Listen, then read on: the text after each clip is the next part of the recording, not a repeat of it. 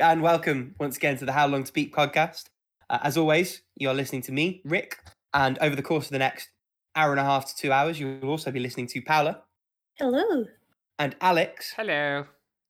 Unfortunately, you did miss him just before the recording. Going, fuck's sake, I swear I pressed start and it wasn't. Sometimes tech doesn't want to work. But for the next main chunk of the podcast, you're going to be listening to me because in our regular beaten and retired game segments, I'm the only person to have posted anything. We will hear some more from the others when we get to what we're playing.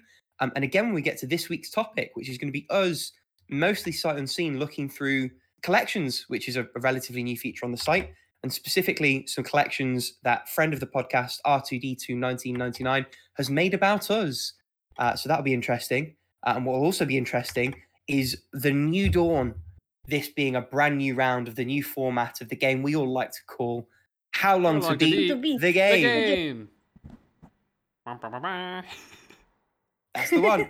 So, 3 games, well, 3 completions. And the first one's a bit of a cheat because you can't really complete it. But as far as I'm concerned, I've completed it. And this is a game called Super UFO Fighter. It is a little co-op game on Steam. And basically, it's a little bit like Part-Time UFO, but if it was a competitive multiplayer title. And I say competitive loosely because it's a very bare bones game. And I might not have bothered getting it if I'd realised just how bare bones it was going to be before I jumped in. It's single screen.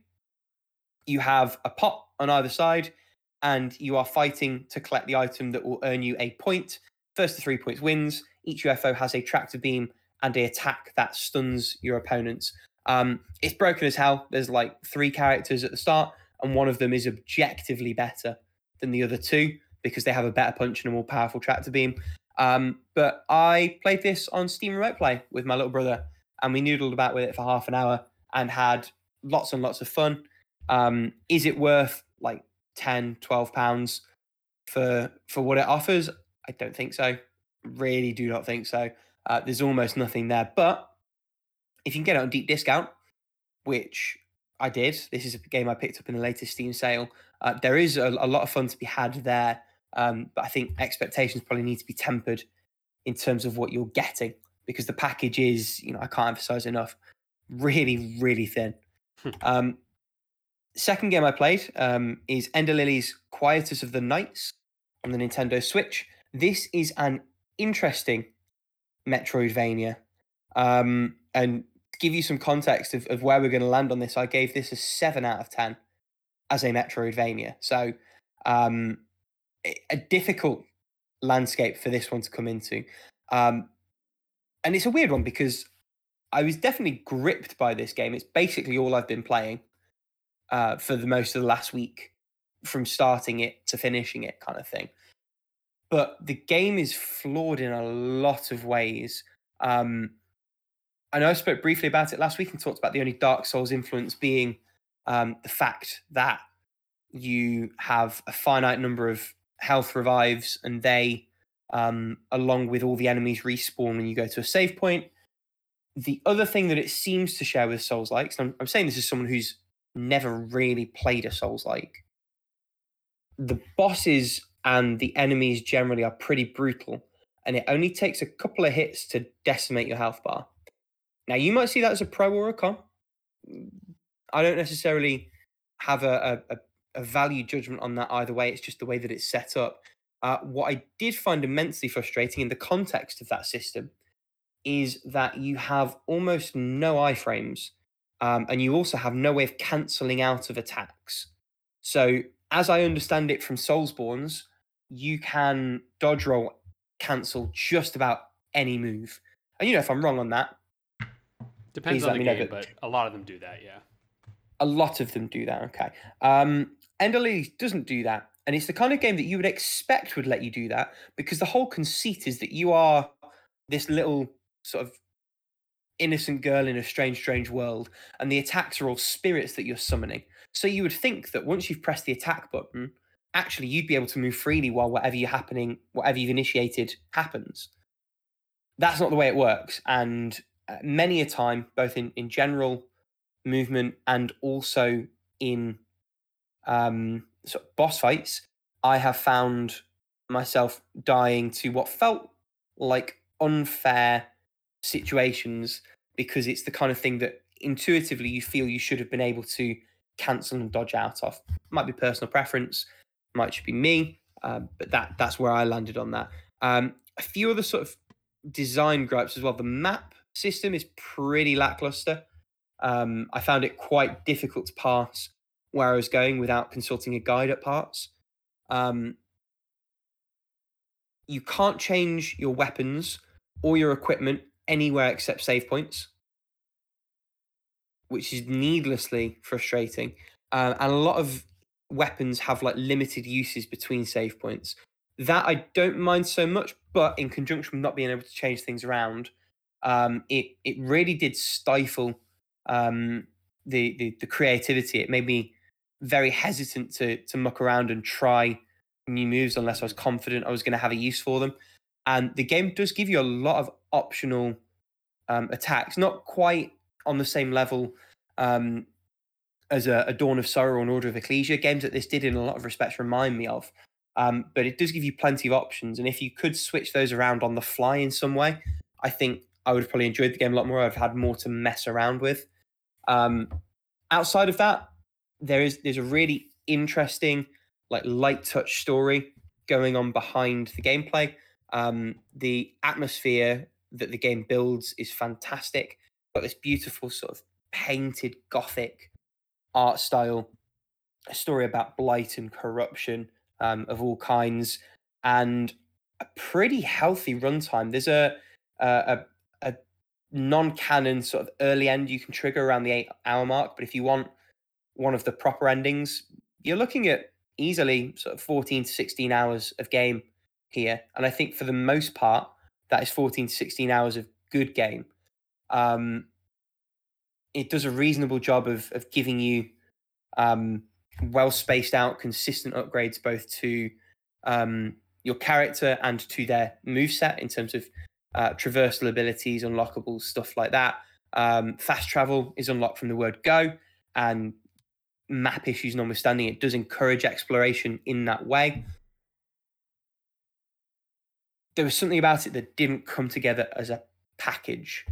And there, particularly in the middle, there's a real sort of lull between sort of the early stage of getting to grips with the systems and learning it, and the late game of getting a bit more powerful, getting a bit more to grips with everything, and having a bit of momentum towards the finale. I did very nearly retire at about the 6-hour mark, and while I enjoyed the rest of my time with it, I'm glad I finished it. I think that's a problem. And I spent most of the rest of the game trying to work out why I wasn't having more fun, which is never a mood that you want the game to evoke, because that's anathema to what a game should be doing for you. So an interesting one all around. Maybe one that people who like Soulsborne type things, maybe people who've played Salt and Sanctuary and its ilk would get more of a kick out of, rather than straight Metroidvania fans. But I think on balance, I did have a good time. Is this one that either of you guys have seen? Is it one any of you considered, or? I've been considering it for a long time, mainly because Aaron said, "Hey, this looks right up your alley," and I'm like, "Well, I'll wait for a sale for this one because it's still on the higher end price, at least in indie games in Chile." Yeah. So I think it retail. Sorry, go on. Oh no, I was just you can add to it. Yeah, it does retail pretty high, but I think like for an indie game at least, I think I've seen this one for quite a while, but I always just, I don't know, whenever I looked at it, it always just didn't seem to really impress me all that much. Like it looked a little generic, kind of like, do you know what I mean? Like it just was sort of, I was like, yeah, I've seen this game. You know what I mean? Like it's that sort of feeling where you're like, I think I've seen this, and it sounds like from what you've said, it sort of is confirming my suspicions a little bit, where it's like, sure, it's fun, but just that within the sea of Metroidvanias and Souls-likes, it's like, well, there's just much better experiences on both ends that I haven't played yet. So I wouldn't say never. It doesn't really it doesn't really stack up to its genre peers, and that is a difficult one. It's an interesting Yeah. one because it did have a lot of hype around it when it launched, at least again within the indie scene sort of thing. And I think I got it for about a third off digitally, but that's the only reason I pulled the trigger. And I think maybe the pure vibes have elevated what people thought of that game on release, because I don't think it necessarily warrants some of the praise that it got. And certainly it doesn't warrant horrible criticism. It's a good game.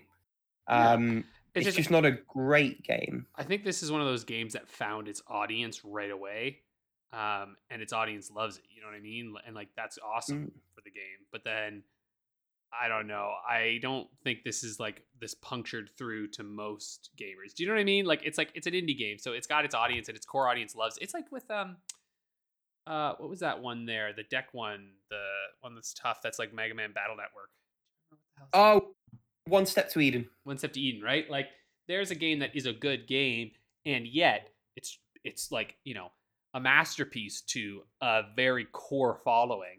And then for everyone else, it's like, what the fuck is going on? Yeah. So you know what I mean? Like it's like that kind of thing where it's like not bad at all. Well done, good stuff. It's just that probably not for everybody. No, I mean the interesting bit of trivia is that the developers AdGlobe, their next release was a strategy RPG called Redemption Reapers, and it did not land. No, that's what I mean. Like not well at all. I think there's like an audience for this that really loves it, and then I don't know if that's because of the strength of their like development, or if that's simply because people really want these types of games. You know what I mean? It's like there's probably a mixture of both in there.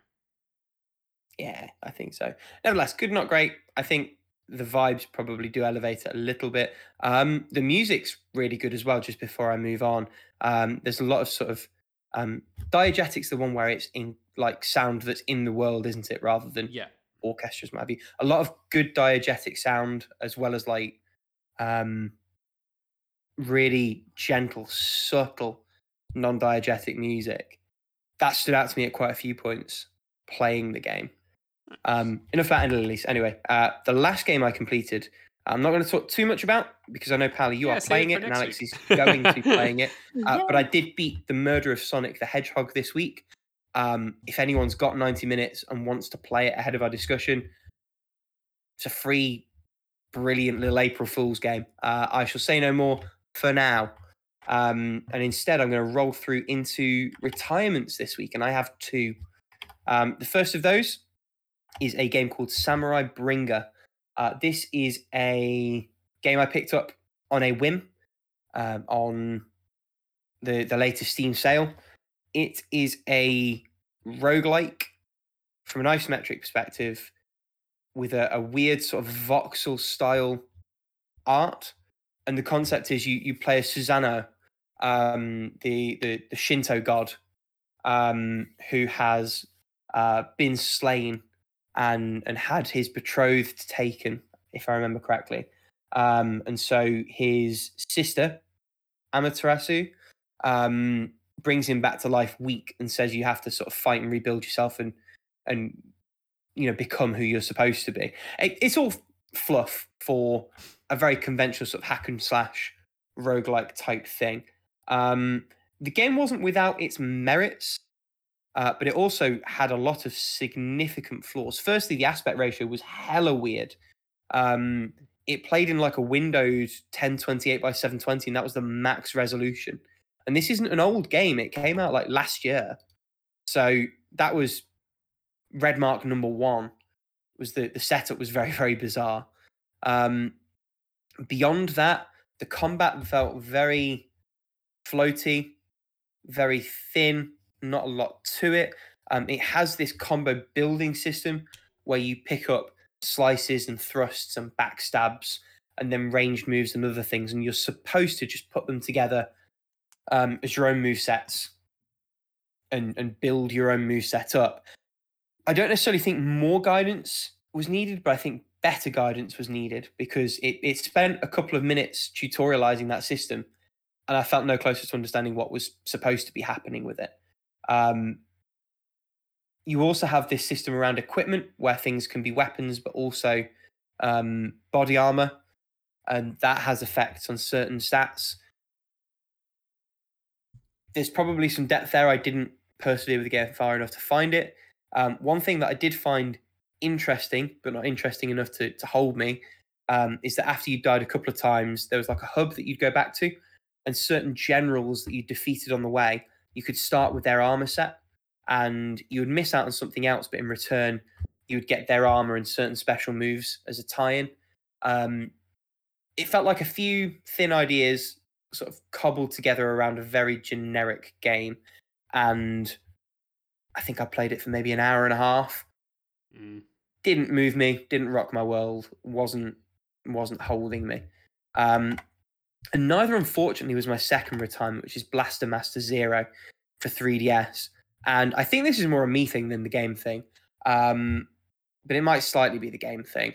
I got to area 5 of 9, and I was basically doing the same thing that I did in area 1, which is trundle around, find the zone, fight relatively boring top-down fights as the pilot, Jason, and then go back and do some kind of boring tank movement, traversal, combat-y stuff. Just felt a bit thin, and at the time I was neck deep in Ender Lilies, so honestly, didn't necessarily want to crack on. Many people actually beat this game. Like I played Blast Master Zero as well, and I really liked it. But I retired it too. Like I didn't finish the game. I just don't think. I think, like you said, I don't think it actually has like strong lasting power because it is based off of a NES game, and it basically is the NES game, right? Like with modern updates and whatnot. But at the same time, fundamentally, not that much has changed. And I do think that, like you said, the loop, unless you really love it, it gets a little bit stale.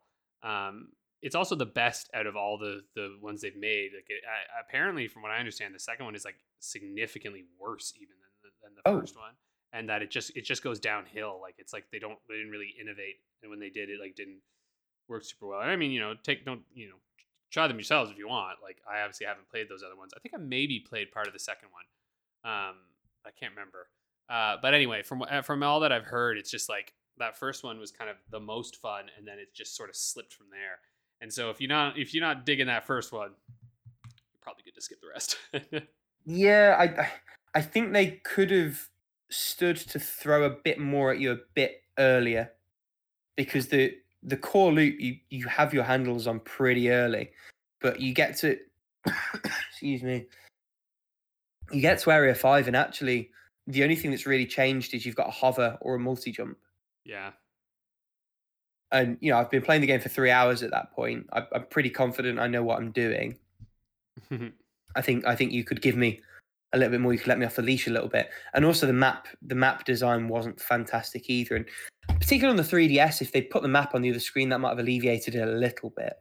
The other thing I have to say did put me off a little bit is finding out, having skipped quite a few bits going between area 1 and 4, that the only way to get the good end is to 100% the game. Yeah. Which, to my mind, is a bit of a no-no, actually. I'm not a fan of that. I think, put a few extra requirements in my way, sure, but make me scour every bit of every single area, it's a bit excessive and a little bit discouraging. Especially in the days of YouTube. For the love of God, if you're going to make me do that, there's no way I'm getting your end. I'm just going to go look it up. Blaster Master Zero, all endings. Well, I would never type that into YouTube's search bar. Excuse you, sir. Honestly, I think that's part of the leftover from because they're doing this balancing act, right? Of honoring the NES version, which has lots of shit like that in it, right? But then you get to the point where it's just like, okay, guys, but this isn't the 80s anymore. Yeah. Like we're past that, right? Like we just are, and it's like if you want to keep them like that, that's totally fine. But I do think it makes people bounce off them a little bit, like as you did, and as you did, anecdotally, yeah. And that's all my retirements. Why don't you tell us about what you've been playing, Alex? Why don't we roll into that? Give my voice a rest. Tell you about the shit that I've been doing. I'm playing more Resident Evil 4. I'm still absolutely loving it. I'm quite a bit further in now. Like, where am I at this point? How far in am I? In fact, Well, I actually don't remember how far in I am, and it wouldn't matter to either of you because neither of you played this game, so it's sort of irrelevant anyway. It's nice to know it's memorable though, an experience that's Yeah. lasted and stuck with you. Well, I just can't remember the exact point I'm at because you go back to a few areas here and there. Okay. It's still like it's a 10 out of 10 game. It's just nothing. It's perfect. I think I've rarely ever said that about a game. This game's perfect. Like there's just Okay. there is so little I have to complain about with this. Yeah, there's just nothing. Like I sort of talked about how like, oh, sometimes you might get locked off from a side quest, but like, okay. Like they're not even it's not like you have to do them to complete the game. You know what I mean? Like they're not like locking away shit from you. They're like, no, you have plenty of opportunities to get enough shit to unlock stuff that you want. Don't worry about it. So I'm like, cool, nice. It's just really fun. It's tight. It looks great. It's a little less goofy than it used to be, which, fine. But it's super intense. I just got through there's this really famous section in this game where you're like locked in this cabin, and there are just hordes of dudes coming at you. And they nailed it in this one. So I was very pleased that it was quite enjoyable. And I have to say, the new weapon, that bolt thrower, God, I've been loving that bolt thrower. It's just like you can pick up the bolts after you use them, and it is so much fun to use because it's a bit slower, but it also has this really weighty like to it when you use it, and it just feels satisfying to just fucking bolt a couple dudes in the head as you're going along, and then pick up your shit again because you're like, oh, finally, I don't have to like waste all my ammo. So anyway, it's fantastic. I love it. I am looking forward to playing more of it. In fact, this is keeping me from playing it. So, damn you, podcast! No, but anyway, in terms of other games that I'm playing, I actually just picked up Vampire Survivors. It was on sale, and honestly, I think you could pick this game up even if it's not on sale. It's like $5. So I think it's on Game Pass. Vampire Survivors, probably, but I wanted to play it on my Steam Deck, and I didn't want to do cloud versions. Also, Okay. to be real here, I'm happy to give $3 to this. The dev team. Do you know what I'm saying? Like, it's like one of those games where I was like, sure, I could go play this on Game Pass for free, or it's $3. So like, you know what I mean? It's one of those things where I was like, it's fine. I think most people have played this at this point. I don't know if either of you have, but it's it's one of those swarm endless. I've heard people calling it reverse. Oh no. God, can you tell I played a bunch of games today? My brain is so fried. I was playing tabletop games. My head is broken. God damn it, the shooter games. What are those called? The top-down ones with the bullet hells. Yeah, reverse bullet hell. Reverse bullet hell kind of thing, where you're the bullet hell. But I think that's a dumb name. It's just like there's got to be a better name for this because I've played a few. I remember in the demo I played like when we were doing Steam Fest things. There was like one of these ones where it's like you walk around and you get upgrades, right? So it's a roguelite, wherein you have like some kind of weapon that's infinitely going. Sometimes it's directional, but then as you kill people, you pick up kind of XP, and then when you level up, you get a new thing that adds on. And so you just have these waves of enemies coming at you, and really all you're doing is moving away from them and trying to gather all the experience that they drop, so that you can upgrade your stuff. And then you're trying to figure out synergies and whatnot to like really get your shit going. It is the perfect podcast game or like TV show game. It's fucking perfect because it really doesn't require that much of your attention, but it's also not mindless entirely because you really do have to be dodging shit because if they touch you, you lose health and shit. So it's not like, for example, I love Loop Hero to death, but Loop Hero is like very much an idle game in a lot of ways where like which is on Game Pass now, by the way, actually. Everyone should go play Loop Hero. It's really good. They gave it away for free on Epic as well. Did they? Oh, there you go. Well, if you have it, you should play I've got it. Maybe that's what'll be my, maybe that's the next How Long to Beat the Game. That'd be a good one, actually, because you don't have to beat it. You can just play it. I mean, I'd be fine with that. Yeah, and Paolo can play because it's on Game Pass, and it will work on everything. That might be it then. Tune in next time. After we all still need to play Moonscar. Yeah, we'll get there eventually. We will. Actually, once I beat Resident Evil 4, I'm going to play it on my TV. But anyway, because I actually do want to play that game in general. So Yeah, anyway, Vampire Survivors is really fun. And like the nice thing with it is that like as you beat you get through a round, you get gold, and then you can buy like permanent upgrades, which just make you a little bit stronger, or you can buy new characters and stuff. It's fun. I see myself playing it a fair bit. I think Jimquisition did a lot of the writing for this one, actually, like a lot of the lore writing. I think help with some of the lore writing, yes. Yeah, yeah. So and they're pretty good actually. I was like, look at all the lore stuff. It's pretty funny. So I'm like, nice. It just seems like it's a game that like knows exactly what it's supposed to do and it does it perfectly, you know? And it's not like microtransactioned. You know what I mean? There's none of that shit. It's $5 for like infinite playing. And I was like, I think there's DLC coming with more characters as well. well, there is DLC now. That's why it was on sale. So I was like, well, that's fine. I'll just buy the game. And the DLC is also cheap as shit, like a few bucks. Which I'm like, bravo to you. I don't know who made this. Good work overall, because good game. It's an interesting one. Slight tangent. It's someone who used to work in the gambling industry, and they've been pretty upfront about like a lot of the things that we would do to like tick those dopamine boxes and reward people and incentivize people to keep playing. I've basically just done those again.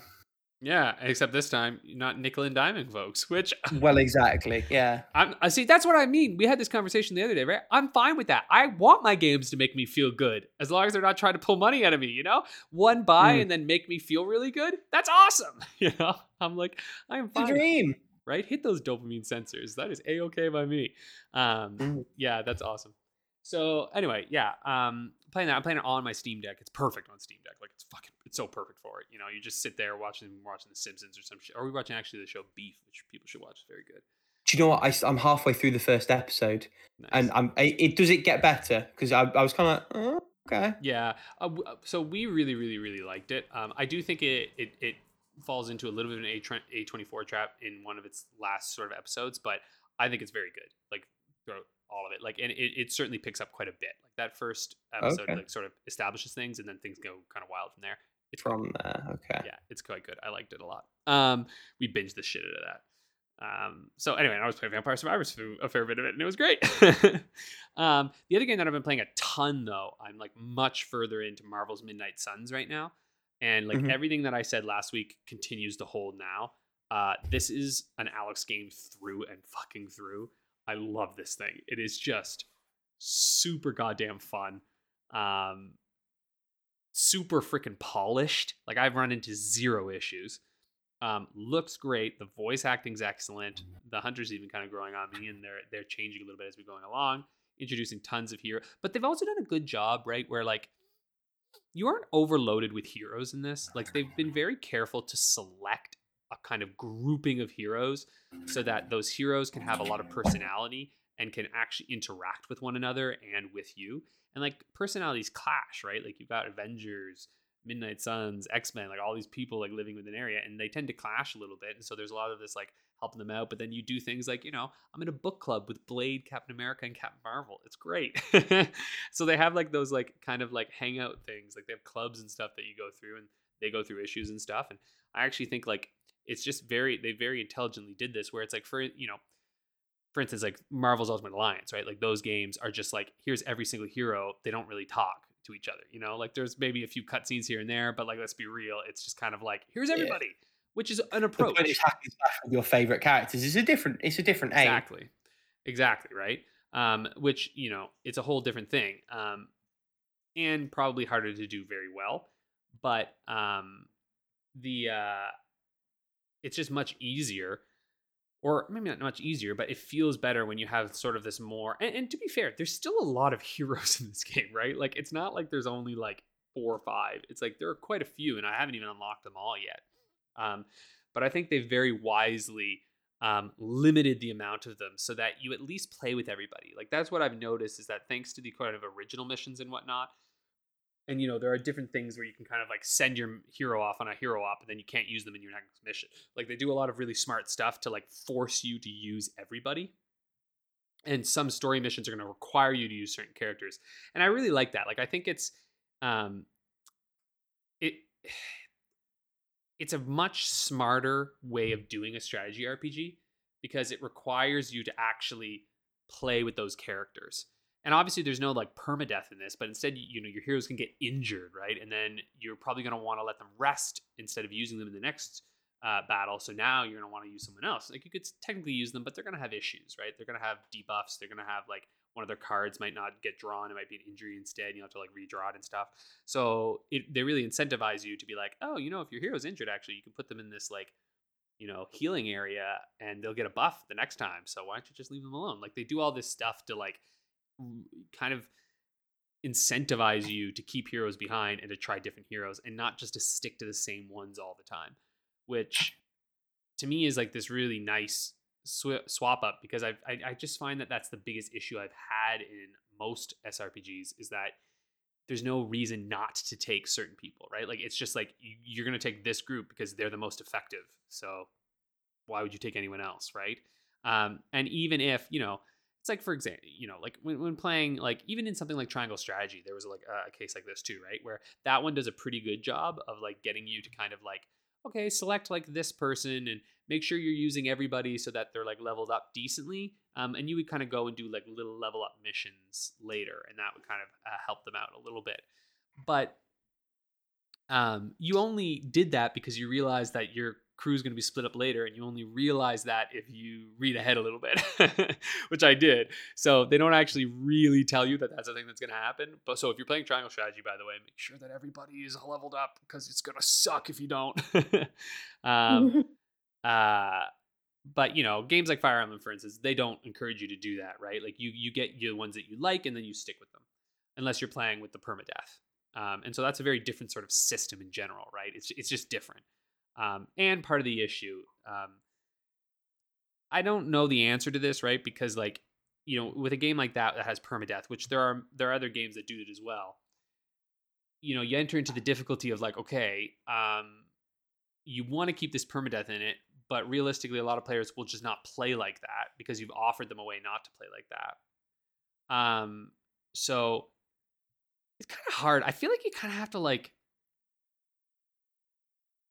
I don't think you can have your cake and eat it too. You know what I mean? It's a little bit like both sides suffer a tiny bit because of it.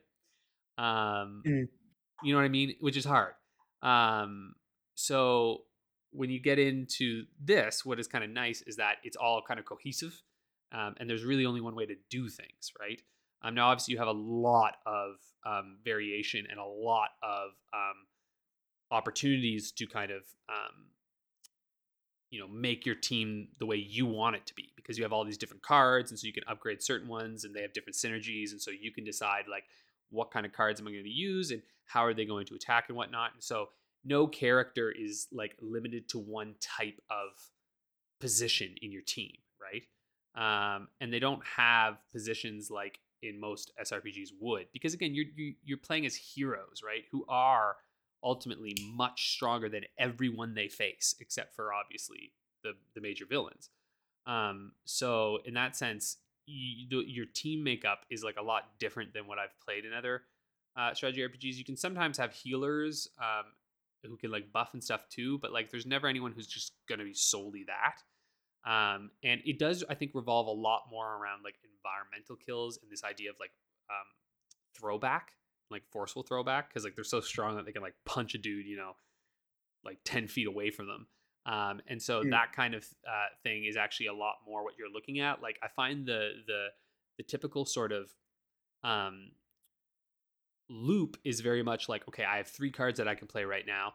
Which ones have quick, right? Which ones can I play? And then if I kill someone, it comes back up. Which one can I use to say knock a guy into another guy to kill that guy?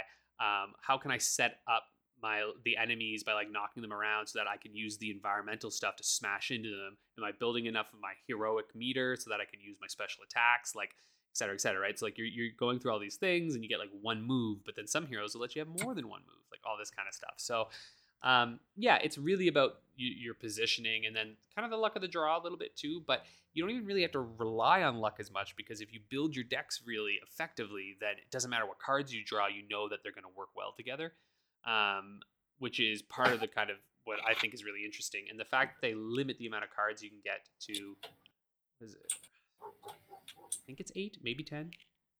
Oof, can't remember. I think it's 8. Pretty damn sure it's 8, because usually I have 4 attacks, 2 defense, and 2 specials. but it could be more than that. I'd have to double check. I can't remember. But it's a small amount of cards. It's not a lot. Obviously, then you add that up because you take 3 heroes around. So now you've got 24 cards, maybe 30. Again, I can't remember, but it adds up nicely. I think there's a plane going by you, pal. It is. That's a plane. It's a loud plane, damn. Yep. They don't usually. Usually Discord catches it. The Discord usually doesn't catch them because it's very usual to have planes flying over here. But this one did. Thank you, Discord, and thank you, plane. Oh well. Anyway, that's that. So anyway, that's pretty much everything that I can think of, to be honest. Like I don't know. I don't think I have much more to say about those ones. I recommend all 3. They're all bangers at this point. It's nice to be playing a bunch of bangers. See, I'm not always bitter, Sometimes I'm not bitter. Go ahead, Paula. Why don't you tell us what you're doing? So I'm still playing Chaos Head Noah and Stains Gate and a Phantom there, but nothing like noteworthy has been happening on those 3 because I haven't been playing like a lot of them. But I've been playing a lot of Pokemon Scarlet. Actually, I'm just trying to get my, again, Dream Team onto my console because I've been also playing Pokemon Showdown to build up a team and plan around it. And the thing is, it is a little bit more difficult than I thought to get some of these Pokemon on Pokemon Scarlet. Mainly because one of the Pokemon that I've been trying to make competitive is an Ampharos, which is a Gen 2 Pokemon, Marip's evolution, all that good stuff. It's an electric type. The thing is, this Pokemon can learn by, as an egg move, the move Electro Web. Electro Web does, I don't remember what's the base damage of it, but it is a special attack that also lowers the opposite Pokemon speed, which is very good in this format because you want to do some speed control so you can move faster than the others.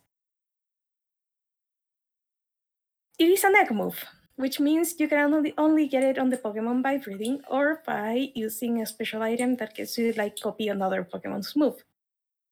The only way to get this specific egg move, besides breeding, is getting it from a Terra Raid battle. A very specific Terra Raid battle like that, which I don't have access to anymore because once you've cleared the game, you lose access to, I think it was 1, 2, and maybe 3 stars Terra Raid battles. The Pokemon I was looking for to get a Electro Web onto my Ampharos was in those tiers, which meant I could only get it via trading because I checked on my box with all my Pokemon, and sadly, I didn't catch anything with Electro Web. Luckily for me, very luckily for me, because I would have had to go sell the 7-6 like I did with my Didos. One of the people at the Pokemon community at my uni did have a Marip with Electro Web, which I trade almost perfect IV Mariel with an item to evolve another Pokemon in exchange for I trade that for the Marip. And the only thing I had to do was just give a Mirror Earth to Ampharos, only have Electro Web on the Marip, and put them on a picnic, and then Ampharos had learned the egg move. Getting the Mirror Earth was a pain in the ass too, because I had to go to a specific city because not all deliver presents, which is one of the stores on this Pokemon game, have the item. So I have to look for the specific shop that had the item in the specific city, and then had to follow a very poorly written what's the name of it? Very poorly written directions to get to it because I had no idea how to get to it. In the end, I have my fully trained Ampharos with Electrowave. And also I had to do a lot of grinding because I needed 50 Thera charts to change its Thera type to grass type because I wanted a Ampharos with a grass type Thera type. And it usually carries the electric type Thera. So that was an adventure just to get this one Pokemon, which, by the way, it is a shiny Ampharos because I did some shiny hunting the other day and got that shiny Marip, and I was so fucking happy because I love shiny Ampharos, and I had one on Pokemon X, but for some reason I didn't transfer it to Pokemon, what's the name? Pokemon Bank before resetting the game, so I lost my shiny, and now it is back. And I'm happy. And this specific Pokemon plus another one are kind of like quote unquote troll Pokemon in this format because Ampharos is like very rarely used. I think it's in the poorly used tier on Smogon on Pokemon Showdown, which means no one uses Ampharos because why would you having so many other options as that are completely broken? I like Ampharos, so I made it work, which meant giving it Electrowave for speed control. Then I gave it Dragon Pulse and Thunderbolt, and then Terra Blast. Terra Blast is a move introduced in this game, which it can be a special or physical move depending on the highest stat of your Pokemon. So if your Pokemon is a special attacker, then the Terra Blast is going to be a special move, and if your Pokemon is a physical attacker, then it is a physical attacking move. Which is very nice because now any Pokemon can have, I think it's a 70 base power move, which is kind of nice, that serves as coverage to anything you want at this point. So, why did I give Ampharos the grass type as a Terra type? Well, because it resists ground, which is the only weakness that electric types have. It is unexpected, and also the thing that I ran across a lot of times was what's the name of this Pokemon? Garchomp, which is a dragon ground type.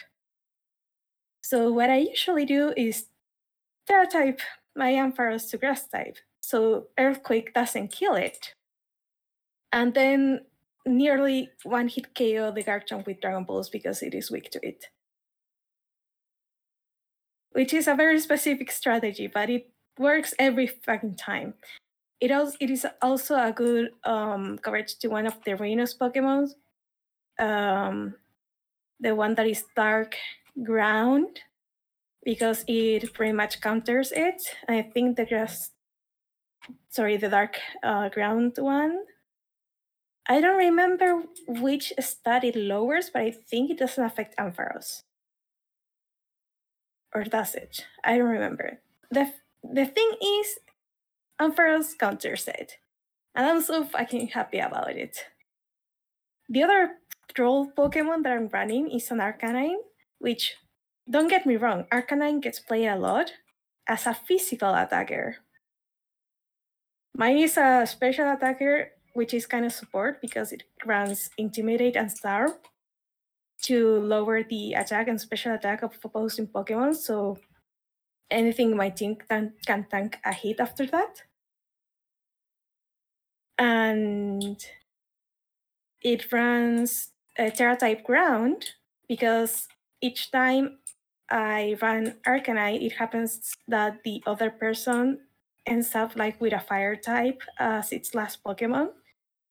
So I can just Terrastalize my Arcanine to a ground type and then 1-hit KO or 2-hit KO the other Pokemon, which is nice.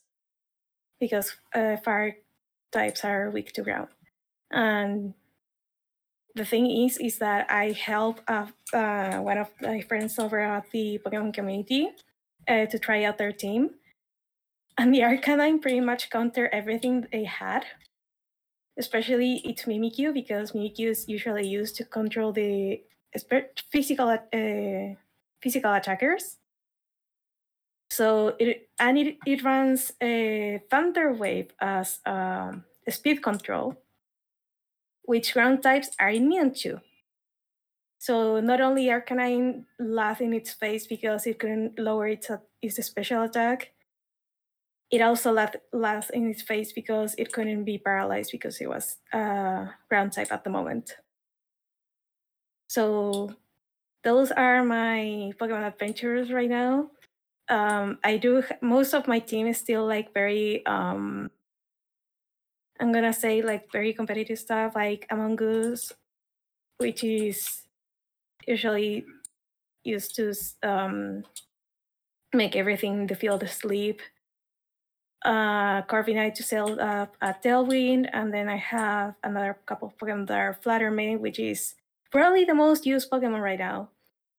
And Azumarill to control to counter the Rhinos Pokemons that right now are very, very strong in this format. So those are that is about it. That's my team. Don't copy it. If you want to use Ampharos, do copy it because it is amazing. Let's make it meta. And the other game that I've been playing, and this one I want to finish before a certain game comes out, is Fire Emblem Engage. I've completed another chapter. I think I unlocked another paralog. I got Corin's emblem ring, and I got finally, I got a dancer on my team, which is amazing. I love having a dancer on my team and giving another unit like a second chance to shine in that turn, because on this particular game, I think we haven't had it in a while. There's no Gale Wings, which is kind of sad. Gale Wings allows you to, after killing another unit, you get to move your unit again, which is amazing because then you can sweep the floor with the enemy if you have like very strong attackers. This game doesn't have that, but finally, a little late though, we have a dancer and I can now move again with some of my units and make some very interesting stuff with them. Another interesting point is that some of the abilities from the emblems allows you to dispel miasma, because in this chapter we got introduced to miasma, which gives, I think was plus 20 resistance and defense to an enemy unit that is on it, minus 20 defense and resistance to your units that are standing on it. So you have to be strategic about how you place your units on this map, because they could get killed really easily. The workaround here is that some of the abilities done by the emblem, like the one that does Ike, I think, that takes like a turn to charge and then it hits everything around it. Sorry, there are so many mouse clicks in the background. I am sorry. My boyfriend is like in the background using the computer. So No, I know. I figured. I was like, that's what it is. I giggled a little bit because it was like, I was like, there's an intense moment going on right now. But then you paused. And I was like, oh shit, I have to explain why I giggled. Oh yeah, he's playing Howard's Legacy, is it? Yeah. What is it? So Howard's Legacy. I don't know what that is. What's Howard's Legacy? You don't know Hogwarts Legacy. Hogwarts. I The- thought you said He's about Howard's to get Legacy. cancelled. What? Thought you said Howard's. Oh yeah, Hogwarts. Yeah, I goodbye. love that. A legacy of Howard. We all know Also- Howard, right? We all know Howard. Who's Howard? The Howard. I know, fuck that game. I'm not touching Sorry, it with a 1,000-foot pole. But anyway, Oh. you can have fun. That's the episode title right there. Howard's Legacy. There you go. I straight up Naked. thought that's what you said. I was like, oh, I don't know that one. I'm sorry, okay. mispronouncing for the name. So yeah, that's what he's playing, and I don't know what he's doing right now, but it seems to be intense because he's casting a lot of spells. Is it a lot of spells that I'm just talking out of my ass? Okay, yeah. Never mind. Welcome to our fourth Um, guest. Our fourth, yeah.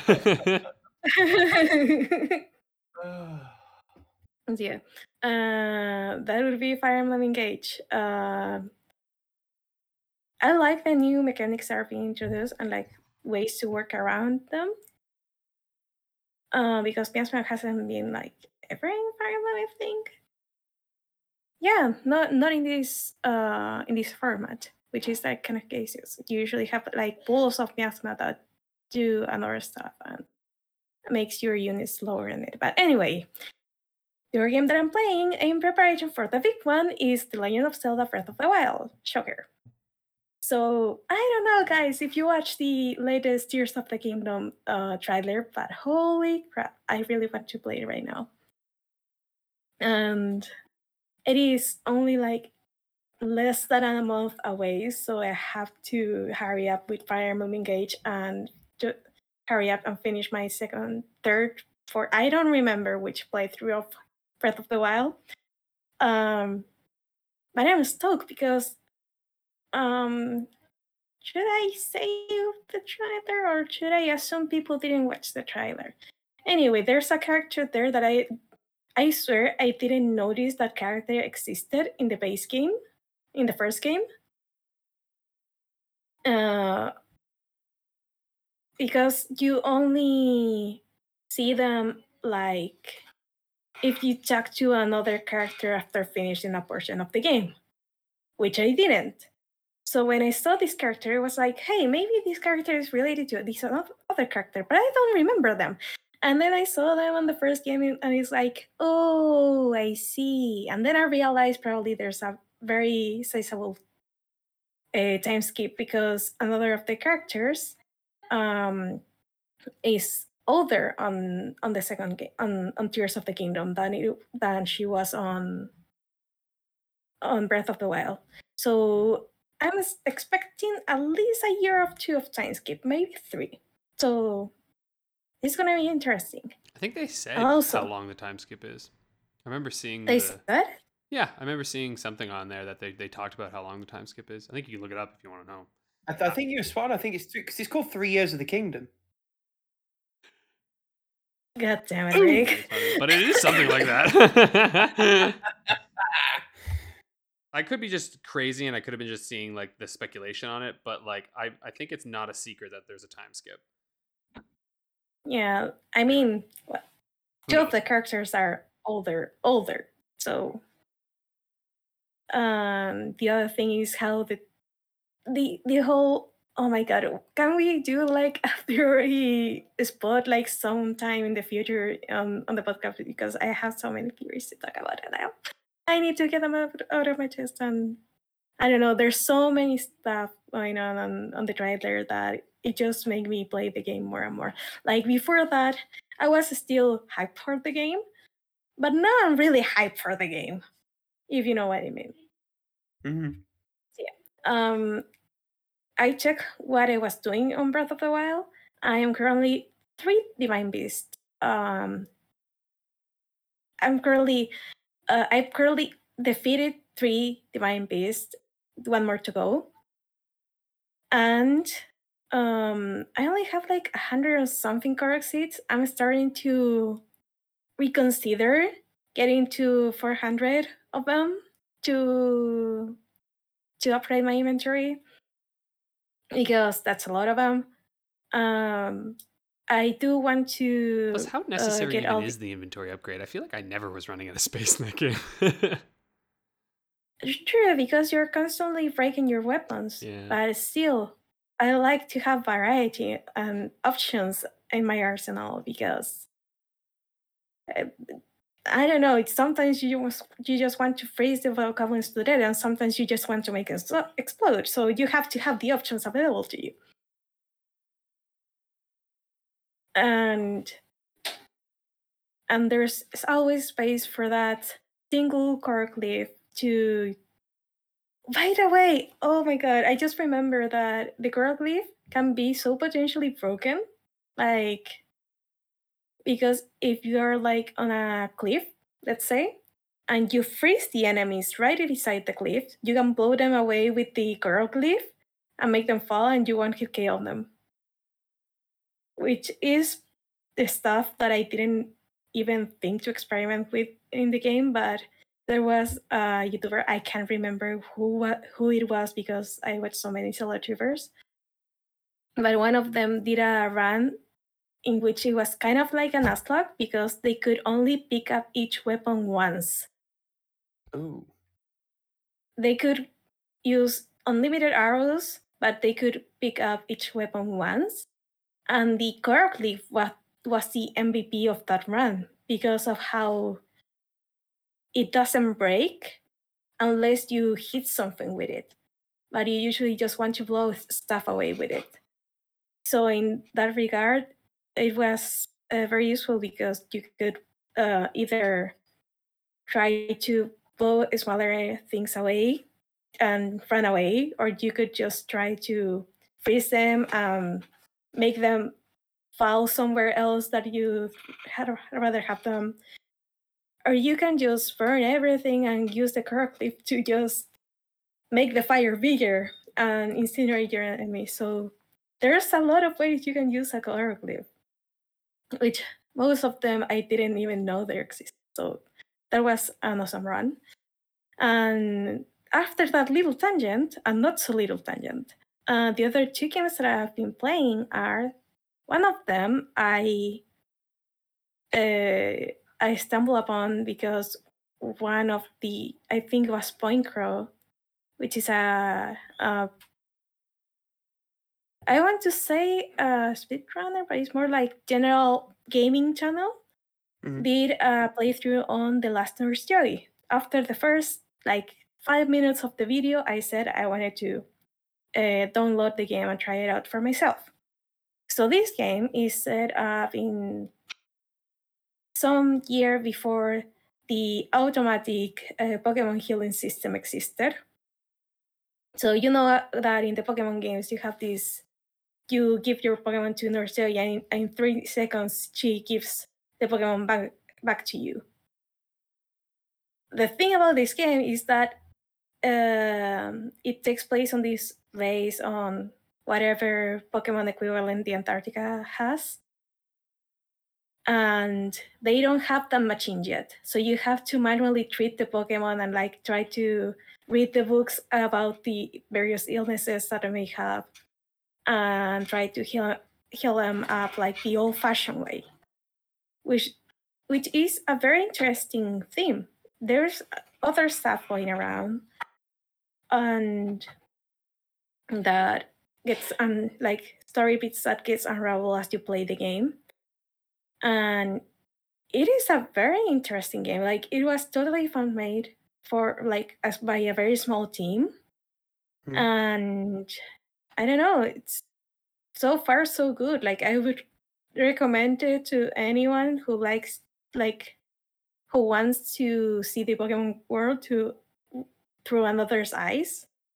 I want to play something Pokemon related, but not be like a Pokemon trainer kind of deal. And I don't know, the creativity in this one is off the roof, so I recommend it.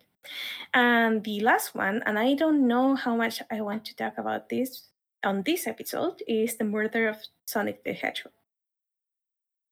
I think we'll probably save too much discussion of that till next week, when we can really dig into it as a discussion for it next week. Yeah, I think I'm gonna change. Sorry, I'm gonna save everything for next week, Well, because I don't want to hear anything, because I just want to go in fresh. Yeah, considering Alex it's so hasn't short. played yet, so Yeah, but I'm gonna play it right after this podcast. Promise. I'm gonna beat it. Attaboy. it's a pinky promise. Yeah, well, virtual pinkies. Not I'll send emojis or Discord, something. but I don't know.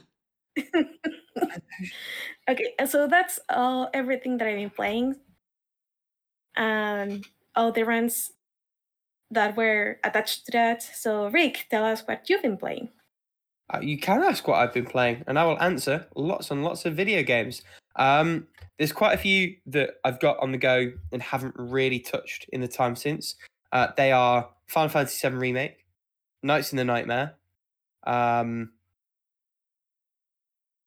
East Origin.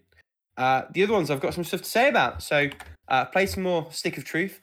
I'll be honest, I wanted to have it finished, but Enderlee's kind of sunk its claws in, and my gaming time was basically spent playing and completing that. I have got to a really fun part in the alien spaceship with all the anal probes and what have you, where there's a bunch of audio logs scattered around the alien spaceship, and they're all just this guy going, "I'm stuck here. I can't find a way out. I don't know why I'm recording this. I don't know who's going to find it. This is time I could be using trying to escape. Don't know what I'm doing." And then later, I've always thought audio logs were stupid. Why would someone stop and record their thoughts at a dangerous time? Just completely sending up the concept. And it, like many other moments in this game, has had me audibly chuckling or laughing. The I remember gameplay's still a that. little So bit good. thin, but it's great. There's so many moments. I've had a blast with it, and the gameplay's gotten a little bit better. I wouldn't say it's great still. Particularly the combat's not fantastic. But the RPG, in terms of like inventory management, in terms of character customization, that stuff is consistently giving me new things to toy with. And the narrative itself drives the whole thing forward. That's nothing new. We've said that over the past few weeks, but I think it bears repeating that this game really does have an excellent sort of commitment both to humor and to the source material. I've played a bit more of Grim Grimoire. Right? Oh, sorry, I was just saying, which is pretty rare. Like, honestly, it's one of those few games I've ever played where I was like, this is consistently funny and a fun story. There's actually not a lot of games like this, you know? There's not a lot of anything media like that, right? Like, normally you can get one or the other, but to marry the two is in many ways very impressive. Grim Grimoire, I've played some more of. I now have the collector's edition in my hands, and I've copied the demo save over, so I'm playing the game proper. The LE for this game, by the way, is phenomenal. Comes with like a nice 2-disc soundtrack, a thin but reasonably nice art book, some key rings, and a critic stand, some other bits and bobs. It's a real nice package, and it helps that the game that package comes around is also excellent. They started introducing me into different sort of trees of magic and familiars and what have you.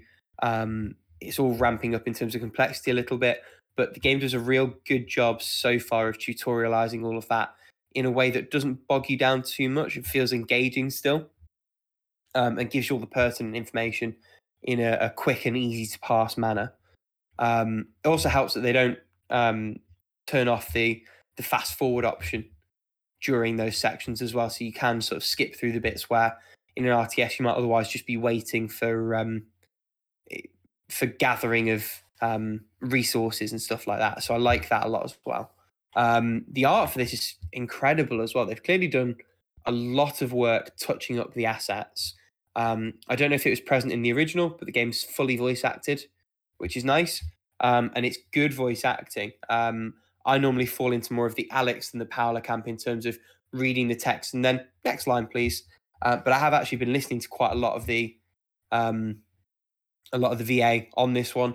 I found myself doing the same with 13 Sentinels, so good sign. What else have I played? We've been playing more of Marvel Ultimate Alliance. We're on level 4 on that.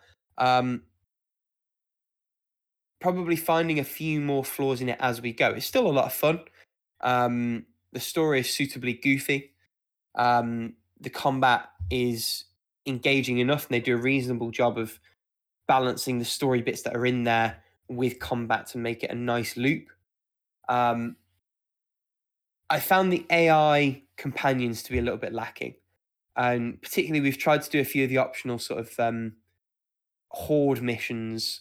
And what we found is actually our downfall has not been anything we've been doing, but it's that our allies get killed and you only get 3 revives per run. So, one, you have to try and find the time around getting hit and fending off attacks to do the revive. But once you've done that once for your 2 allies, you've got 1 revive left for the entire run. And we found ourselves getting really hamstrung by that. So some of the high level raid stuff, it seems like, is only really viable with 4 human players, which is annoying. Not as annoying as the camera, which can get stuck in places and be really, really unhelpful at times. The last annoyance that we've come up against so far is probably that the game is expecting to a certain degree you to use what are called synergies. So that is where 2 characters use abilities that stack and they both get boosts to those attacks. It's a little bit of digging involved to even find which moves are going to synergize, and then getting that synergy to happen, particularly the AI, is not always reliable. What you're supposed to be able to do is, instead of pressing R1 or R as it is on a Switch controller and using the ability, if you instead press ZR and use the ability, any ally that's free that can synergize will synergize. Found it to be a little bit patchy so far, so mildly frustrating there. All of those are relatively small gripes in what is otherwise a pretty fun brawler, though. We'll probably end up finishing this. We'll probably end up playing more of it. We have had a good time with it. And again, I do like that they found a way to streamline what is otherwise a full controller input system so that it is viable on 2 Joy-Cons should you need to do that in a pinch. Now that we're back and we're not playing this on a plane, we have been playing with 2 full controllers, so it's not been as much of a thing. But I do like that they gave that consideration and they did that setting up. There's also plenty of content to this game as well. We've been playing for maybe 4.5 hours, and I don't think we're even at the halfway mark. So it's a nice, healthy length for that sort of game. And then finally, because I've not touched anything on East Origin, I have started a game that I've had for a long time and wanted to play for even longer. That is Radiant Historia. For those who haven't heard of this game, it is a sort of late 2000s Atlas RPG for the Nintendo DS. Has some time travel elements similar to Chrono Trigger, and is heralded as being of that level of quality. There is a 3DS remaster type thing with some new content. I own that, but I've elected to play the DS original first, mainly on the basis that I know how badly they butchered the remaster of Strange Journey that came out at the same time for the same platform.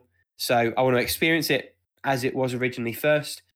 I'm expecting to love it, and everything I've played so far of the game suggests that I will. So maybe I'll give the remaster a try in a couple of years' time down the line, sort of thing.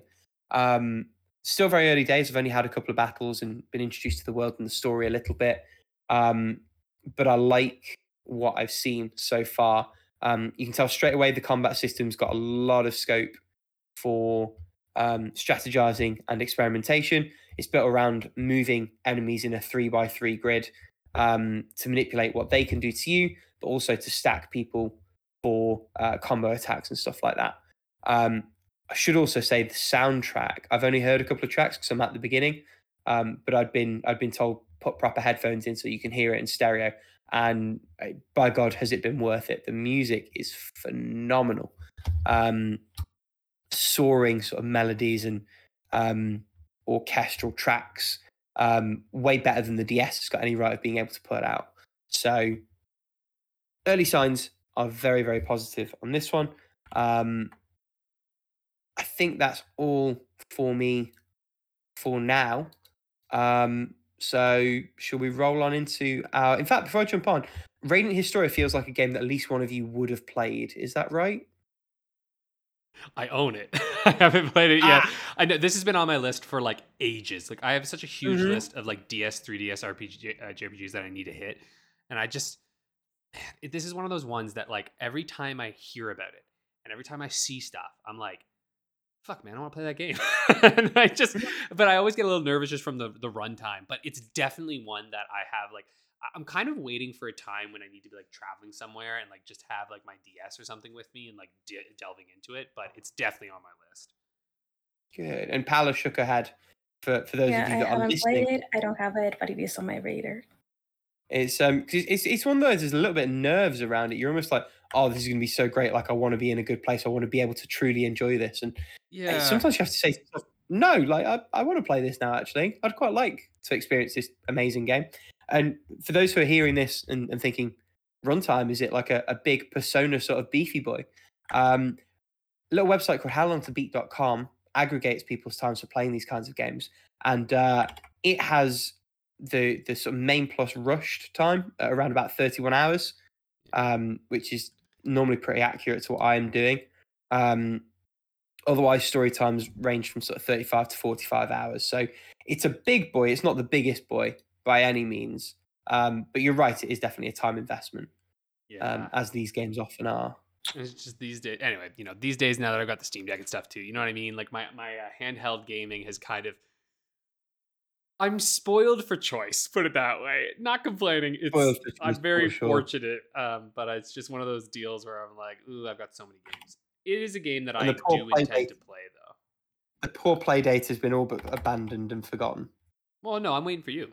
Trust me, I want to play that Ah, damn thing. there you Once you go. get the Okay, play date, I'm okay. all over that shit again. Trust me, I love That's that fine. thing. You know, reverse it back to me. Yeah, There's a no. catalog coming as well, or it's already there. here. So Yeah, they gave a couple you free should games have with 2 it. free games from that as well, which is cool. Yeah. Listen, I love the Playdate. Like I had a blast when I was playing it when I first got it, but then I just started to realize that it was like, you know what? I'm not talking about these games on the podcast, so it's like there's no point. I'm like, I'll just wait because then we can just talk about them fully, Yeah. and have a good time with them. And I'm actually excited to revisit some of the older ones too. Mine should be coming soon. I mean, I'm in group 4, which is the group that in theory is currently shipping. But I've heard squat about confirming address or anything like that. So I think you should be good because they've been very like they haven't hit any problems from what I understand. Like I think they've just been constantly going since they first started shipping them. I'm just sat here going like, come on. Anyway, no playdate chat. Let's move on to our topic. And Alex, why don't you introduce this one? Because I didn't know that this was even a thing until It literally just about happened. half an hour before we start recording. Yeah. Yeah. So as you know, there are collections on Yield How Long to Beat, a little new feature where you can make some stuff. And RTT2 1999 posted. He's been doing this for multiple users, but he did like thoughts lists, like games that make him think of individuals, and he's done one for each of us. He did Paolo first, then he's done me and Rick as well. And so Rick and I. And so I thought it'd be fun if we just talk through what his lists are and like what he picked for us, and if there's anything that we think we should add to these lists or if anything's off. So why don't we just go through these like one at a time? And if you're listening, we'll have linked these in the description here, so you can follow along and check out the shit that we've got. I thought, very funnily, the first one that he's got on my list is 1812, the invasion of Canada, and it just says Alex was here. I'm like, yes, accurate. At least my ancestors definitely were here for this.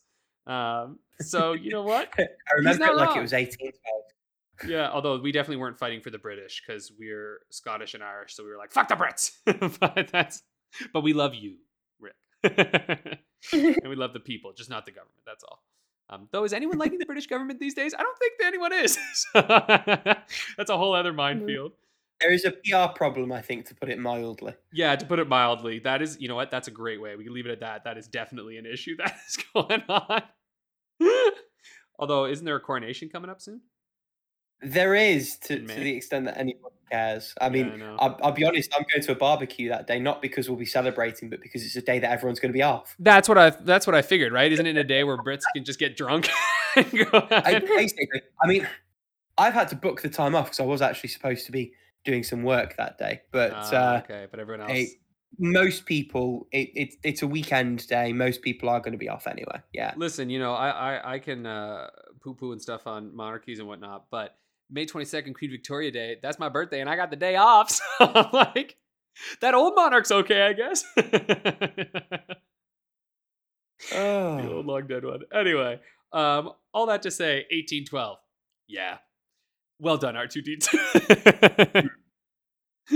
Why don't we just go across? We'll just list each of them out here and see what we got. Yeah, I think we read our own lists. I think that's the way to do it. And I think Paula's seen hers, but Alex and I are basically going in blind. Yeah. So Rick, what was the first one that he picked for you? Oh, we're going 1-1-1-1. Right, okay. Yeah, why not? So the first one for me is do you want to have 3 guesses what the first one for me is? Do I need 3 guesses or do I need 13? Yeah, there you go. And the comment is these really are the 13 Sentinels. He's not wrong. I mean, they really, really are. That's so They perfect. are. What about you, Paolo? What do you got? I think really the Sentinels truly were the friends we made along the way. They truly were. They truly were. We really touched flesh with those ones, but all right, let's keep going. What do For you me, got? the first one is Animal Crossing New Horizons. Classic. Don't forget to buy turnips, which, damn it, I forgot today. We're recording this after the turnip closure hours. Oh, That's amazing.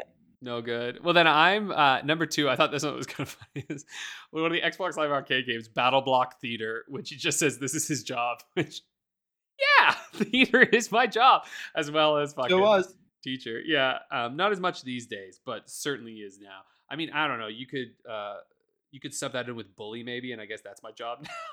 Not being a bully, Wow. but working in those schools. No, I'm a pushover. My God, my students all know I'm a pushover. Look at me. Listen to me, right? I'm they do what I say enough, but they also know that I don't have really a mean bone in my body. As much as I would like to pretend that I am a big disciplinarian, I am not. So I can't teach junior high. Those motherfuckers would walk all over me. What about you? My next one is Among Us, and the comment is Rick is the imposter. I feel like there's So- an side to that. I don't know what impression I've left there. That's You're the imposter, Rick. or I apparently don't know. Maybe you're sneaky. We'll have to see if RTD's got an explanation for that one. Maybe there's something to it. he better. Maybe he knows something we don't know. Oh, Has Rick been Paolo, a what's f- your number 2? Well, the next one is Avatar: The Last Airbender. And it says, I don't know, I just feel like she liked the show. And to be honest, I've been recommended the show many, many times, but I never watched it. Oh, you fool! I need to watch. It's so good. What? I need to watch it as well. I think Alex said it's so cool. I've only seen like a couple of half episodes when it was like airing on TV, but it's all on Netflix. So like, Yeah. there is no barrier to entry. Like that is totally doable. It's super good. Eventually. True. You do have to like keep in mind that when it starts, it's a little bit like it starts off like a little more childy-ish. It's still great, but it definitely like because this is a show that's all about character arcs. So like it very much they go places and they really change, and so they have to start kind of in this very sort of innocent area. But anyway, I won't say anymore. You should watch it. And Paolo, what's you're your- right. This does seem like it's up your alley. Oh, this What's your- motherfucker. Okay. Ooh. Number 4 is E.T. the Extraterrestrial Escape from Planet Earth with a Game Boy Color, which is his favorite Game Boy game. Amazing. It was the Game Boy Advance one didn't- that I played, but definitely not this one. Chipkey. They had a Game Boy game. I mean, I suppose it makes sense. Yeah, you recommended me the stupid Game Boy Advance one, which maybe that was the one that they're thinking of with this one here, but You're welcome. yeah, I just had blowjob ET flashbacks. Which, if no one knows what that means, you got to go back and listen to the episode, and then you'll know exactly If you what know, that you shit know. means. Yeah, if you know, If you you don't, know. well, yeah. You blow, you blow. Uh, All right, If go they ever ahead. can find the episode, because I don't remember which one was it. Yeah, I know you'll have to really look into the depths for that one, but it's back there somewhere. It's in the first 100 episodes. Somewhere. Rick, what about you? That's number. My next one is Box Boy. Great game. Rest in peace. And the comment there is, I feel like Rick would use this name as an insult. Yeah, I can see that actually. I can see that too, actually, man. I want to use that as an insult. Yeah, I can see that. Keep that in my back pocket. That's fun. I like that. Yeah. Go on, Alan. What's numero trois for you? Battle Cats. I think she'd go to war for cats. Oh, I saw that Which- comment yeah. before you read it. That's fun. And Yeah, that that's game 100% accurate.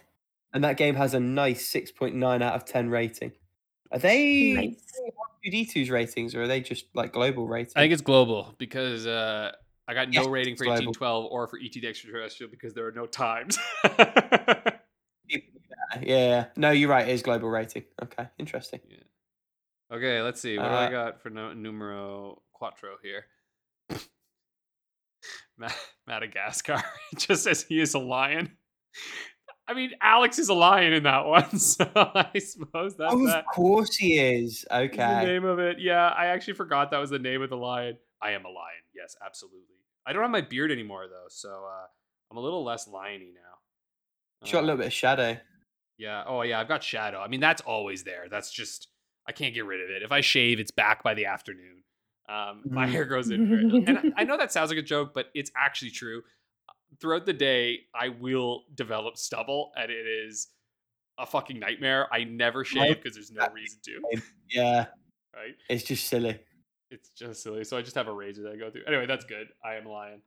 I am a lion. Speaking of silly, my next game is Daddish. Rick would be a great Daddish. Probably. Maybe. Aw. Also, though, I'm- dad-ish. I'm still playing Daily Daddish, by the way. Like, it is still great. And every day there is a new funny dad pun thing Nice. at the end of the level. One day, And you it's will nice be a 'cause- punny dad. I think I'm pretty punderful already. God damn it! There it is. See, Hmm. folks. See. Alan, give me an out. What's your next game? Goes Realize Guardian of Rebirth. She recommended this game because I think she likes it. You'll be very much correct. I really like this game. And I'm actually planning around a series of videos and return to YouTube just for this game. But that is still, that project is still in diapers. Nice. Well, my next one, actually, this one's kind of interesting. So they've said Minecraft, and it just says Alex is probably a Minecraft guy, which surprisingly no, but I was when it. I played it when it first came out, so I played like the original Minecraft, and I did enjoy it enough. But you know what it is? I think he's right that I am a Minecraft guy in the sense that when I was young, I was a hardcore Lego kid, like big time Lego kid. So I played the shit out of Lego. So if Minecraft was out when I was a child, I would have lost my life to Minecraft. Guaranteed. Like guaranteed. I'm just a little too like, I was already a bit too past it. And Minecraft also wasn't what it is today when I started playing it, you know? Like it was only the survival element. There was no like, you know, free build stuff or whatever. It was solely the survival game. And so I definitely played it with some friends. Actually, I don't even think we could play it together at that point. It was just like on the Xbox or something. I remember it was on whatever the first one, the first stuff that it was released on is what I played it on. So yeah, God, that makes me feel old thinking like, yeah, I remember when Minecraft came out. When I tell kids like, I remember I played Minecraft when I started, the high schoolers were like, what? Like that's just been out forever. And I'm like, you freaking children. So anyway, that's a good call. Rick, what about you? What's your other one? So hilariously, my next pick is England Exchange with the comment, I think Rick lives here. You think right, R2D2. But interestingly, I'd never heard of this game. It is like a dirty visual novel with a very not great rating on Steam. Nice. So So clearly you got to give that one a try. I feel I'm somewhat obligated to, but do I want to pay £12.79 for a game that is really not reviewed that well at all? Possibly Wow, talk about not. missing the opportunity to rate it 12.69. Like, come on. How dare they? If it's a dirty Make game, more money, you're right? required. What? Charge £420.69 for it. Do it that way. There you go. Paula, you're up. Color malice? No malice towards this game, right? That is literally the comment with the at the end. I like it. So, yeah. Alex. Okay, I had Nintendogs. He has a dog. This is so true. I also played the shit out of this game when I was a kid, man. I played so much Nintendogs. Like, I loved it. Though I had the Nintendogs with the golden retriever on the front. This one that they put here is the Dalmatians one. I think same. It's mad that they managed to do a Pokemon Plus and have 3 different versions and no one batted an eyelid. Yeah, it's insane. Because it was What only a kids who were joke. playing that shit, right? Like, you realize that it's like, maybe a few adults too, but like, honestly, it was mostly like, that was like marketed directly at like, hey, children, you want the DS? Play with dogs. And everyone was like, yes, I will play with dogs. The AI is stupid as shit, but I can't tell. Hey, parents, don't want to buy your kid a pet for just £100 and £30 for the game? You cannot have to. Yeah, here you go. All right, Rick, hit us. My next one is a game called Flat Heroes. Rick probably lives in a flat. I did, but I don't anymore.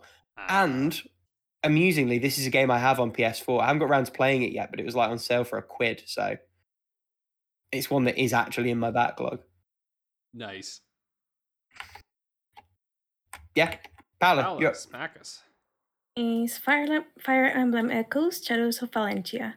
Good taste in Fire Emblems. I'll back that up. That's a good Fire Emblem. Yep. I'm skimming ahead. I'm looking through the rest of your list, Alex, and I'm enjoying what I'm seeing. Yeah, I'm very proud of some of these. These are great. I like Phoenix Wright Ace Attorney is my next one. It just says his persona. That's true. But this is me. I mean, it's my face on freaking How Long to Beat. And also, I relate a lot to Phoenix. Although some days I feel more like Larry Butts. But that's fine. Don't we all? My next pick, somewhat controversially, is apparently the only DS game I need, and that's Ghost Trick Phantom Detective. So that's ignoring all the Igavanias, that's ignoring the Chrono Trigger port, it's ignoring the World Ends With You. I think we've discovered the first point at which R2-D2's dropped the ball a little bit, really. Though, I mean, that depends. What one's your favorite of all of them? My favorite DS game of all, probably Shin Megami Tensei Strange Journey. Ah, that's fair. It's always the SMT. Between that and the World Ends With You, but I think SNT takes it. God, I wish I played World Ends With You when I was 14. I really do. They're both absolutely phenomenal games. I still need to go and play Neo. I have that disc on my shelf and I've just not made the time yet. I feel like everyone forgot that game happened. It just sort of was there and then it wasn't. Yeah, I don't think it has the same culture cachet as it had when it came out on the DS.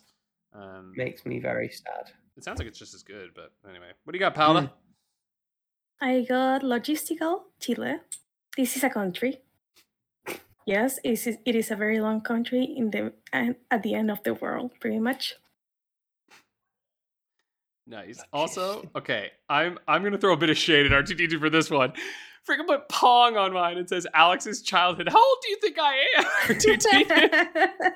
R2D2. Pong's from However old you think Izzy's older. Yeah, there you go. That was Alex's 20s.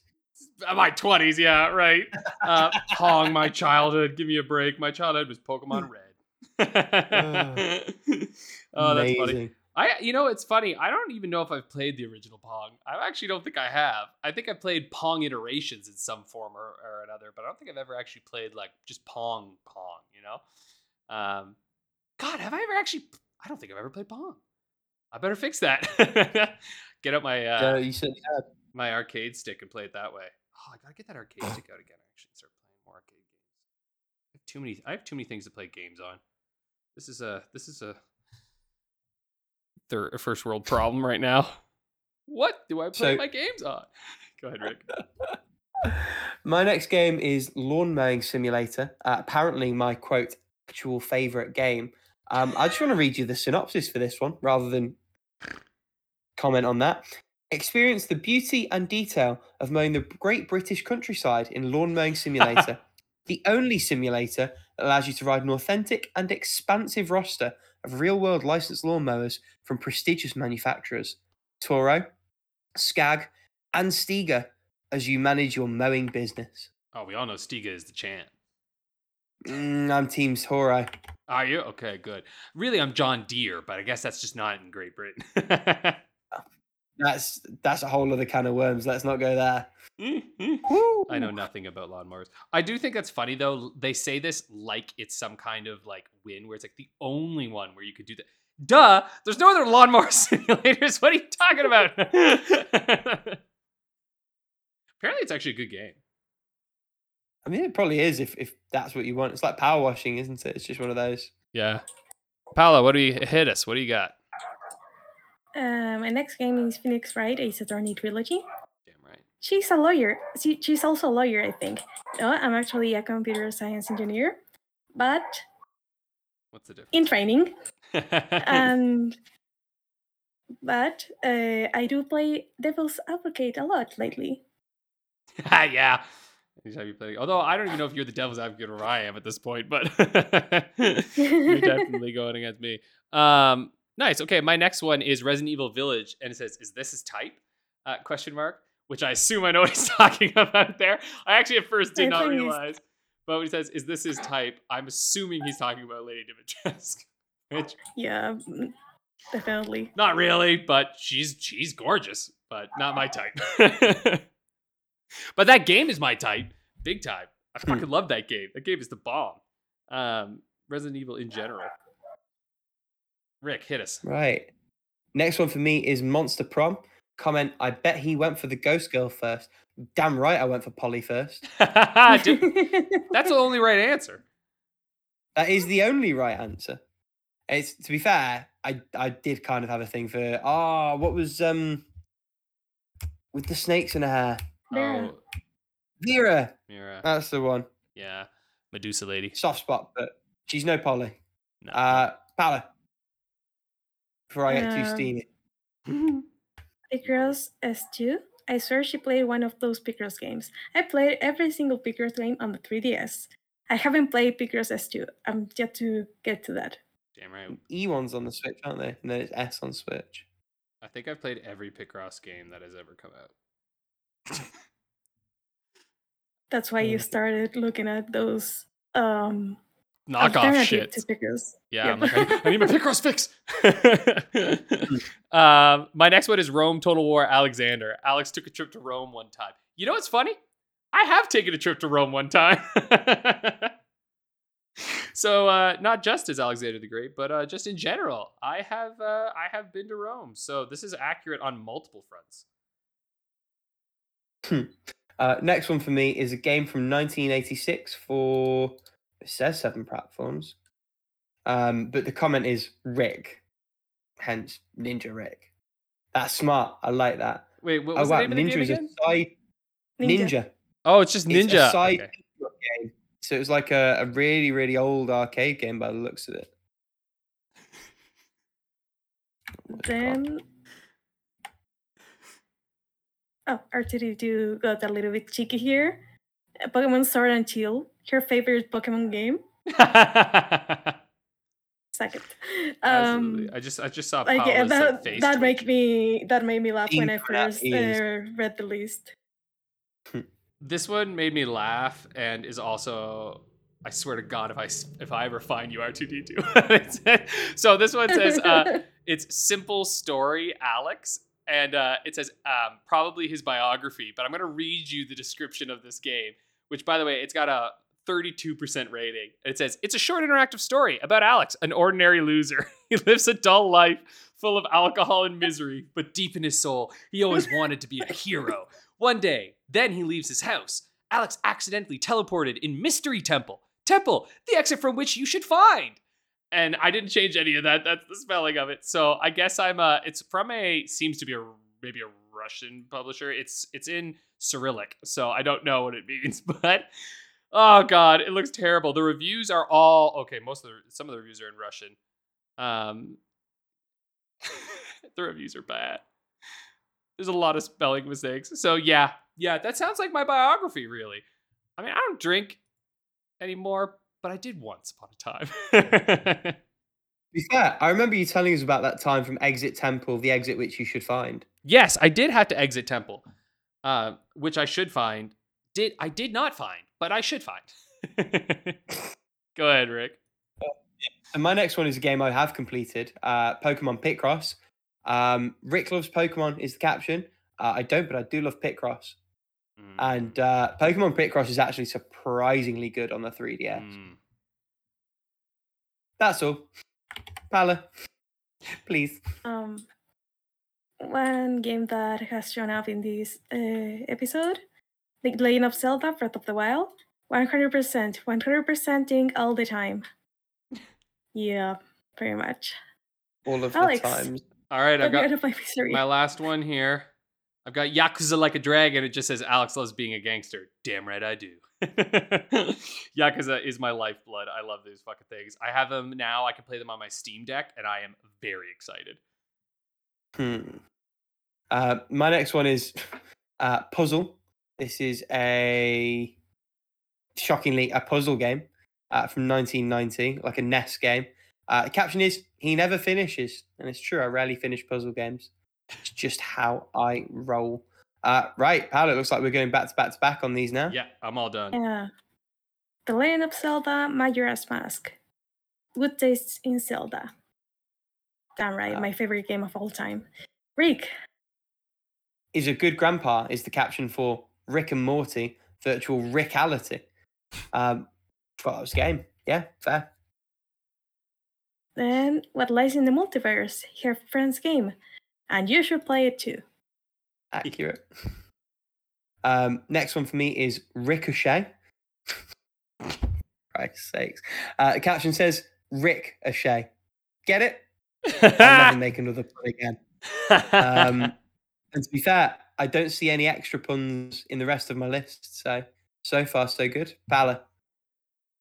And this is the last one for me. It is Xenoblade Chronicles 2. I forgot what she said about this, but I agree. What did you say about this? I probably said something along the lines that I really love this game. And I really like the combat because of how you have to mix and match like the elements to, and the mechanics of, I think it was like double. I forgot the mechanic. Sorry, but there was like a chain of attacks that you could do to immobilize the enemy and like get a lot of damage onto that enemy. And it like trying to find all those combinations like just was very fun for me, and trying to break the game is very fun for me. But the other thing that was very fun for me, and it was probably the reason why I stopped playing it, because it was dangerously like way too fun, was trying to get like all the blades. And for that I had to use that double something mechanic on enemies that I got like from diving, skydiving, scuba diving, however the fuck you want to call it, and getting like the treasures. And then you get an enemy alongside the treasures, and then you have to use this mechanic to make them drop like those sword crystals that you get to like roll for a blade. And that is pretty much a gacha game. So I played this game, and this sounds like fucking nonsense to me. I was like, wait, what are you talking about? I didn't do any of that shit. Oh my god, what is this? It is something you can miss, and it is told to you like at the 20-hour mark, that you could use the like secondary effect of some of the attacks to immobilize your enemies. And there was like very specific, there were like very specific sequences of these actions that you have to do to make the most out of it, and then like do like an elemental explosion and make a lot of damage. And it was a lot of fun. I probably have to go back and replay the entire game because I think I got like halfway through and then got lost into Gacha Hell, which, by the way, what was the like? Rick just made a very like, oh my god face, and You know how long Alex is those just games saying, are? You got halfway through, and you're like, I'm just gonna have to start it again. Oh, that's painful. That's like 2 days worth of game time. Just No way, Jose. Fuck that shit. Fuck that shit I'm so the kind hard. of person that would do that anyway. I know you are. Yeah, right. that's I've my got story. Wait, and we're gonna go. Go ahead, Rick. 3 more games to close this out. First one is Rocket League. This is how he drives. Let it be known, for the record, I'm a very safe driver outside of video games. In Rocket League, I'm a fiend. And then we've got the first episode of season 3 of Sam and Max at the Devil's Playhouse. He's in it. Certainly am. And the last game, a gem, the Swapper, for multiple platforms, including Vita. One of the Rick essentials. Very true. I would say it's I play the this Rick basically essential. every year. It is an essential game for anyone, not just a Rick. And that brings us to the end of all of our collections. So shout out to R2D2 for taking the time and the effort to throw those together. I hope this has made it worth it. What collections have you, lovely listeners, want us to sort of seen that you've enjoyed? Let us know in the comments right below the like button. We should make one for each other at some point because this is pretty fun. Yeah, Not a bad idea, actually. Right? Ooh. definitely. We should. Watch this space. Watch this space. Sick. Well, now it's time for How Long to Beat the Game. Well, I won, so why The don't I hostess with start? the mostest, Alex. Yeah. You certainly are. So let's see here. While you're finding a game, it's probably a good time to refresh people on the format. So the way Yes, How Long do to Beat the that. Game works, each week we will have a host, that is Alex. We'll have 2 contestants, that's me and Paola. Alex is going to randomize a game. We are going to have to guess blind the times we think for main plus and 100%. Whoever gets closest to each of those times gets a point each. And then there's an additional 2 points up for grabs based on the dealer's choice question. Alex is going to ask us a random question about the game page on the website for that game. Whoever gets closest to the right answer gets 2 more points. Total of 5 points each up for grabs. And after a few rounds and game weeks of this, whoever wins gets to pick the next game that we all have to play. Current game being Moonscars.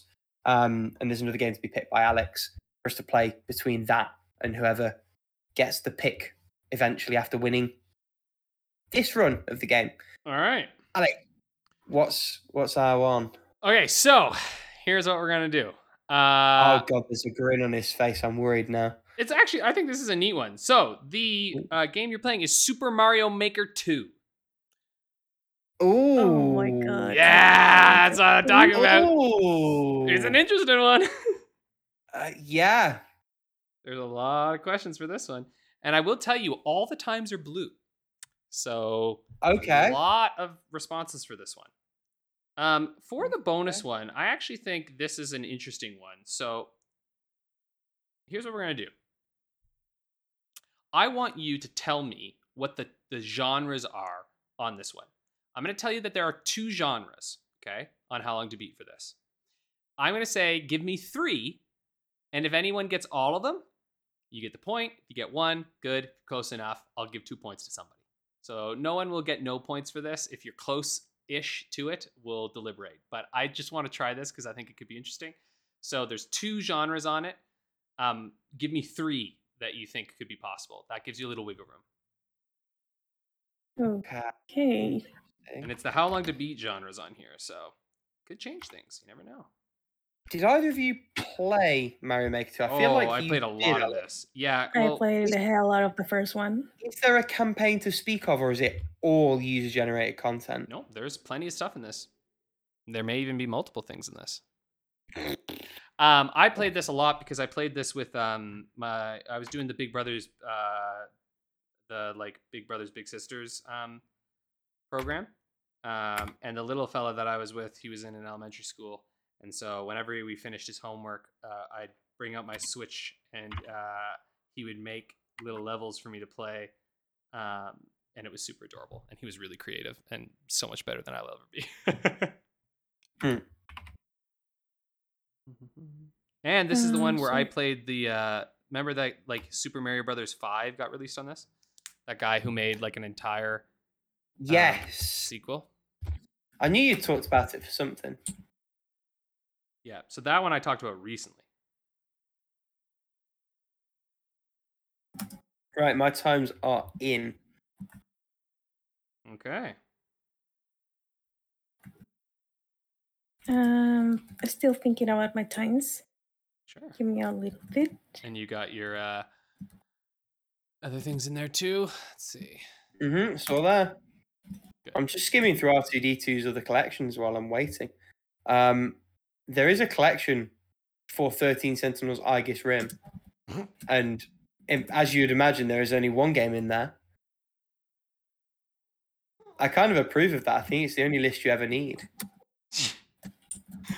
Yeah, you definitely love that game. I mean, how could you not?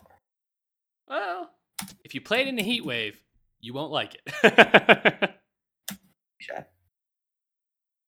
I imagine if you do anything on a heat wave, you kind of like don't like it unless it's like staying Unless it's on a swimming. pool. Yeah, exactly. Yeah. Or sitting in a bathtub playing Pokemon Prism. I did actually like that a lot. For anyone listening, there is a list of all the games that we have mentioned or discussed in the podcast. I'm assuming that's been kept up to date. As it stands, there are 1,108 games in there. That's pretty which crazy. Is kind of crazy. We talk about a lot of games, you know, a lot of old Certainly do. games and some new games, but we're all over the place in our playing. All over the place. I like to think it's one of the things people stay for. Hopefully. The variety. We certainly got variety. Paula! There we go. All right. Okay, here we go. I've got it all now. So, let's see. We've got for main story. Paula has said 7.5 hours. Rick has said 6 hours. It is 7.5 hours. Paula is spot on. Means uno point to Paula for that one. Let's see here. When it comes to main plus, Rick has said 11 hours. Paula has said 30 hours and 30 minutes. The time is 14.5 hours. So that one, big time goes to Rick. Okay. Okay. Next up. I'm going to put that point on there. There we go. Next up, we've got 100%. So Paula said 150 hours and 30 minutes. And Rick has said 19 hours. And would you believe it? It's 18 hours. You said they were remember the Mario Maker were stupid. Not everyone goes mad on that game. And the people that do it, the people are making rather than playing. Exactly. And technically, to complete this game, there's not actually that much that you have to do, right? Because all that other stuff is like multiplayer. When you think about it, right? It's like downloads and things. Yeah. So I think people, when they write this in, they count it as more like, you know, like playing the actual game stuff. So it's actually not that high of a rating here. Now, in terms of the categories, the genres, what we got here is Rick has said platformer, side-scrolling, and action. And Paula has said platforming, sandbox, and puzzle. These are both very interesting and good ones here. But the genres are platforming, so far so good, and side, which is side-scrolling. So this one's going to go to Rick. You got them both there. Those are the only two ones there, side and platforming. It is interesting. I'm surprised there isn't something like, you know, sandbox or creation or something. You know, it seems like that might be a platform that could be included in there. But then again, I don't really know how to label this. Articulate it, yeah. Yeah, because it's not. You know, it's almost like a tool over a full game, but they have a full game in there more than the first one did. So, with that being said, that leaves our first. Oh wait, whoops, because Rick got that one. That leaves this first round. Rick at 4 and Paula's at 1. So a pretty good start for Rick coming out the gate there. Though not an insurmountable lead for sure. Definitely early days. definitely early days in this one here. So that's it for this week's episode of the How Long to Beat podcast. Tune in next week for more shenanigans when we talk about who murdered Sonic the Hedgehog. Who did it? Was it you? I know. I know. Yeah, you do know. I'll know soon. That is all. Good night, folks. Cheers.